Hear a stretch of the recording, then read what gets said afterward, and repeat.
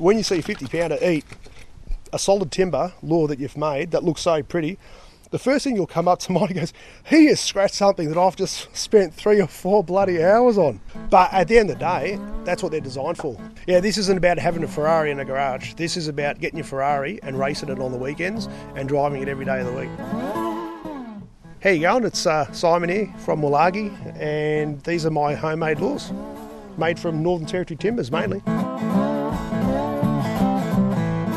First started making these when I kept on losing big fish. I mean, I had no sense of purpose to actually make lures until I saw the sort of fish that I was losing. I was getting lure failures, breaking, wire was pulling, increased my gear size, and then I went to buy some of these good lures and I could not believe what I was paying and what I was prepared to lose. Ultimately, at the end of the day, sometimes you go out and lose 8 lures in one day. Like a really good example is you go and buy this flash lure of a brand name and it works really well, and then you lock in because it's going to a reef and all of a sudden the plastic disintegrates and the rear hook base has just popped out. Now I've seen that on 50 pound gear. I'm using PE8, 100 pound, 130 to 150 pound leader. When I put that sort of load onto those lures, I'm not even bent over and I hear an explosion.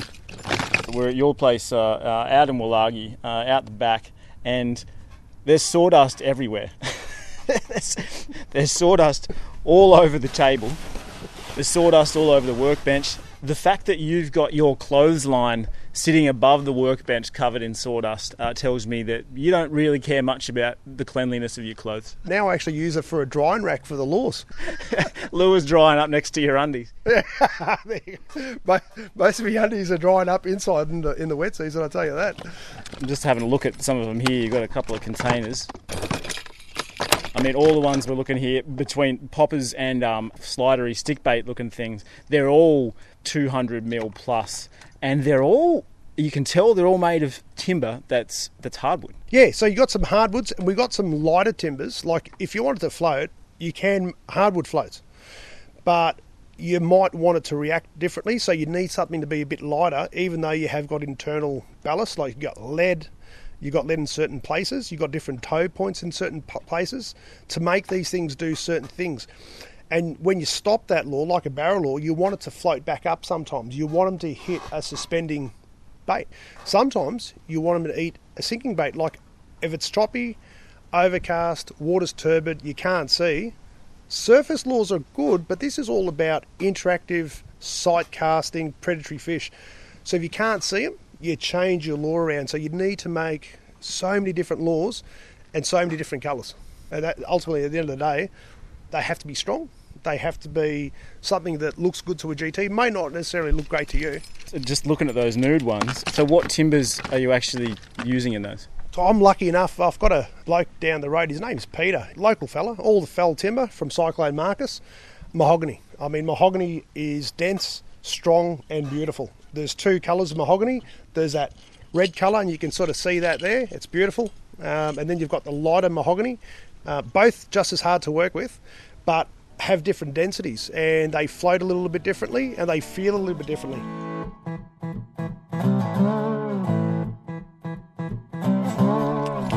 How heavy are these?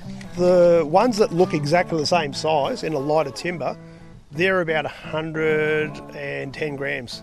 These ones here are anywhere from 2 to 250 with hooks.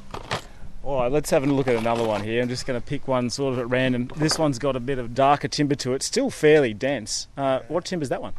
That's Jarrah.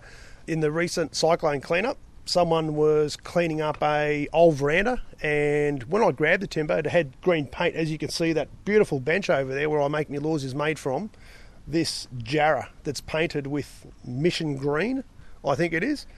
So once you uncover the beauty of that and you realise it's Jarrah and you see the density and the strength, you can actually get smaller, thinner tails, which will give you a lively action. You can't do that with light timbers.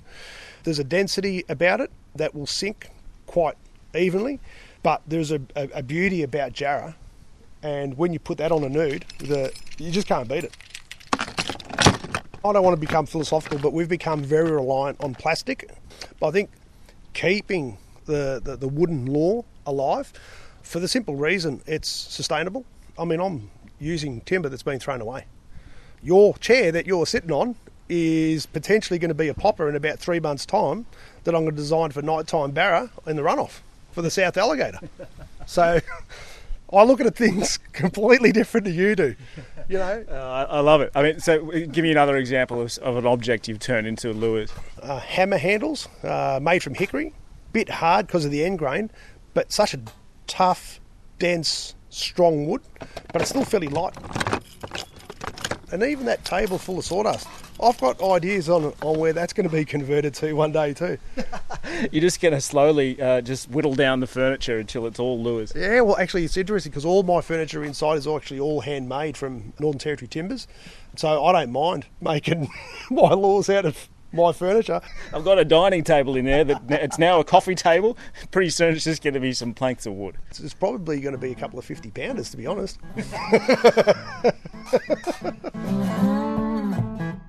When you see the fish and you see the lure that you've made in its mouth, there's two sorts of satisfaction. One is you've got the big fish, but you've got the big fish on your lure.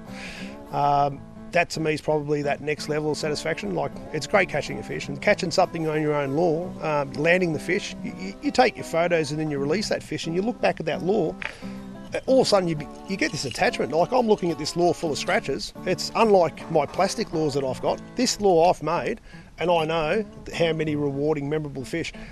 Do I chuck it out again or do I keep it? That's how memorable it is. It becomes a keepsake, but it's probably going to go out again because I know it works.